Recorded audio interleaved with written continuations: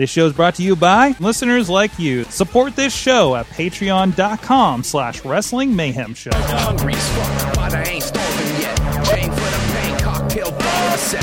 Never said I was a gangster or thug, but I'm an animal. For the taste of the... We're in the South Side in a sort of training facility. Probably familiar if those have trained wrestling and everything. We're here with director Patrick Jordan of, let me get this right, the elaborate entrance of Chad Deity, which is going to be performing at the Ace Hotel here in Pittsburgh very soon. And Patrick joins us. How you doing? Nice to be here. How are you? All right. So, got stock questions that we do for this show. Please First do. of all, what's your earliest memory of pro wrestling? Oh man, well it would have to be Saturday mornings WWF, basically waking up to watch the wrestling with my father. Yeah, That's so awesome. that was about it. Yeah. Anybody, any particular, any era that really sticks out to yeah, you? well, I mean, it would the golden era, depending on who you talk to. That early '80s, kind of the birth of WrestleMania when they brought Mr. T in, and I was actually a fan of Roddy Piper at the time, so I always had a affinity for the heel.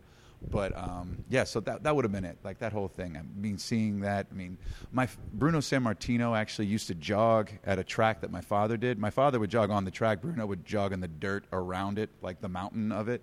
And I remember this one time I chased him down. I must have been like the first or second grade, and I was like, Mr. Sammartino, could you please sign an autograph when you're done working out? He was like, sure, kid. Yeah, sure.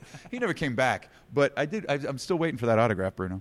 There you go. But yeah, so that would be the earliest memories of wrestling for me. Yeah. That's awesome. Is this the first kind of project that you've worked with around pro wrestling? Yes, this is the first, and this is the only one that I know of.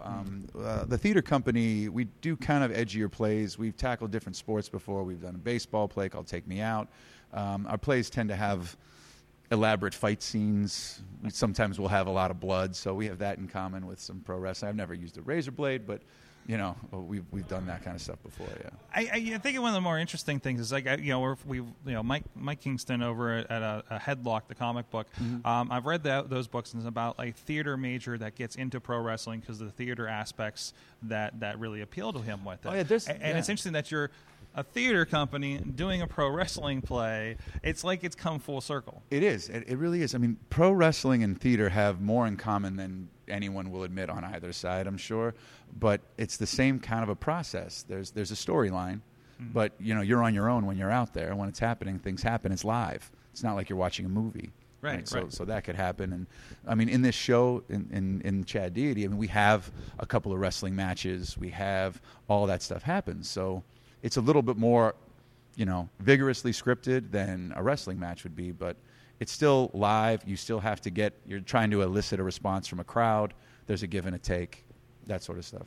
So and like I said, we're in like I said, a very familiar setting, a ring sitting in a warehouse. Right, yeah. Which, I think a lot of people that we've talked to on this show are very familiar with this look, this feel. Like it's where a lot of them, because it's a little warmer in the winter than I think a lot of them are used to. If you hear old Mick Foley, Dominic DeNucci stories, right? Absolutely. So you guys actually had to train to do a lot of this. We did. It took us a while to find the actual location to fit the wrestling ring. We had to buy the wrestling ring. We're trying to get this to be as realistic as possible. Yeah, you can't really just kind of stick this on some small practice stage. Well, we had a couple of places that we could use, but it's a 10-foot ceiling. Oh. And this would barely fit. And I've seen those indie shows where that happens. Oh, well, people hit their head. The shows, the ceiling's gone by the end. Well, I've seen. I saw the one indie show where the kids at the show were just chanting, "Hit your head, hit your head." Yeah. Anyway, that's awesome. Yeah. So tell me a little bit more about that. Like, how physical does this get? How did you guys prepare for this? Well, for the wrestling portion of this, Shane Douglas, the franchise, actually, thank God he's local, and he was able to work with the guys. He still comes in periodically and checks on them. He kind of just showed the guys how to take the bumps and everything. We have one guy who has been a pro wrestler before, so he's in there. The way the show is, it's brilliantly written. It kind of encapsulates the entire experience, kind of what we already talked about how you started with wrestling, where you go through, and how you become a wrestler. So our main character is, the guy who is already in the ring when they come back from commercial, never gets the elaborate entrance, thus the title, The Elaborate Entrance of Chad Deity.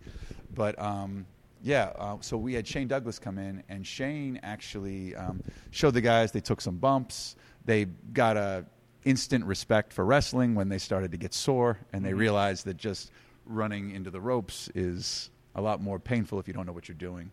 When we built the ring, actually, some of the guys that helped me build the ring, I was like, hey, guys, be really careful. And they just ran at the ropes. One guy bounced off the ropes, literally catapulted and face planted into the ring, like was just out. So you really could have used those sumo suits that were we just could have used those sumo suits. But fortunately, the guys in the show are athletic. We've got one pro wrestler, and he does a lot of the grunt work in the matches. He's the one that's like getting thrown around, flying high. Just for context, I know I just randomly brought up sumo suits in the middle of a wrestling podcast, but we were just filming for Jagos podcast. Both of us were guests on there, and a lot of interesting visuals. So please go check out yajagoff.com for all of that stuff because it got really interesting. Right. Yeah, it's true. But the play, it has basically every little part of wrestling that you can imagine. Like there's promos in the play, there's direct-to-camera stuff, there's interaction with the audience, that kind of thing. So what was the question? I got a little sidetracked. No, this is good. Like how are you preparing and everything? Oh, how we're preparing? Yeah, well, we rehearse 6 days a week, usually between 5 and 8 hours, depending.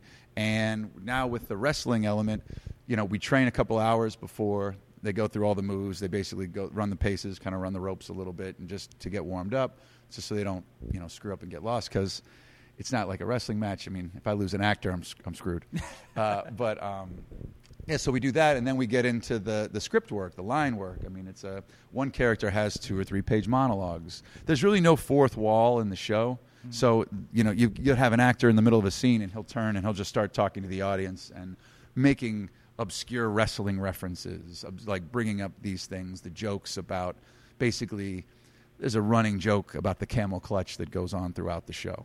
So, this is great. Yeah, so there's a lot. If you're a wrestling fan, I think there's enough Easter eggs loaded in this script for you that you'll feel you know everybody more than anybody sitting next to you. And that's the thing. Being doing theater, you're not just trying to attract the wrestling fans. You're it's for the common person too. You don't have to be the biggest. Well, that's actually my theater company's called Bare Bones Productions, and the plays that we do, we don't try. I mean, not that there's anything wrong with it, but we're not going to do Shakespeare. We're not going to try to do that. We do shows for people. So you're still going to get the message. You're still going to get the feeling. I basically tell people that the theater I do is for the people that I grew up with. These are shows that I wanted to see. So when I was basically acting like I was Razor Ramon and, putting the razor's edge on somebody when I was in elementary school or whatever, those guys would come see this play and they would enjoy it. And that's all of our plays have that kind of an edge to it if you look at the other plays we've done. That's awesome. So they're not like well, the slogan that I put on the website, it's still there. It's theater without the black turtleneck. Good, because I don't own one. TM. Yeah. Awesome. So at this point, I usually ask, what are you watching? You sound like you're a pretty big wrestling fan. Like, what are you watching on TV? I actually fell through. I mean, I was big into it in the 80s. Then there was the dip. Then I came back in the 90s with the whole NWO and the WCW and all that kind of thing. Then I stuck with it for a while, and then I faded out. And now I kind of started watching. I still watch WWE. I still watch that. Ring of Honor, when it comes on, I'll watch that. I'm kind of like, my head's kind of up my ass. Enough to know. This show. There's plenty out there. There's a lot out there, and I also found that there's a ton of stuff local. I mean, there's a lot of local wrestling. There's the KSWA and there's PWX, and then there's a lot of different guys. And we actually trained one day at the PWX WrestlePlex in the Keysport. So usually I ask, what's the best and worst thing about indie wrestling? What's the best and worst thing about working theater? Wow, man! How long can we go here? I think there's a lot of parallels there. So, and you can take it however you want. There's a ton of parallels. I mean, am I allowed to swear? Yeah. Well, there's the BS that you're going to get anywhere, right?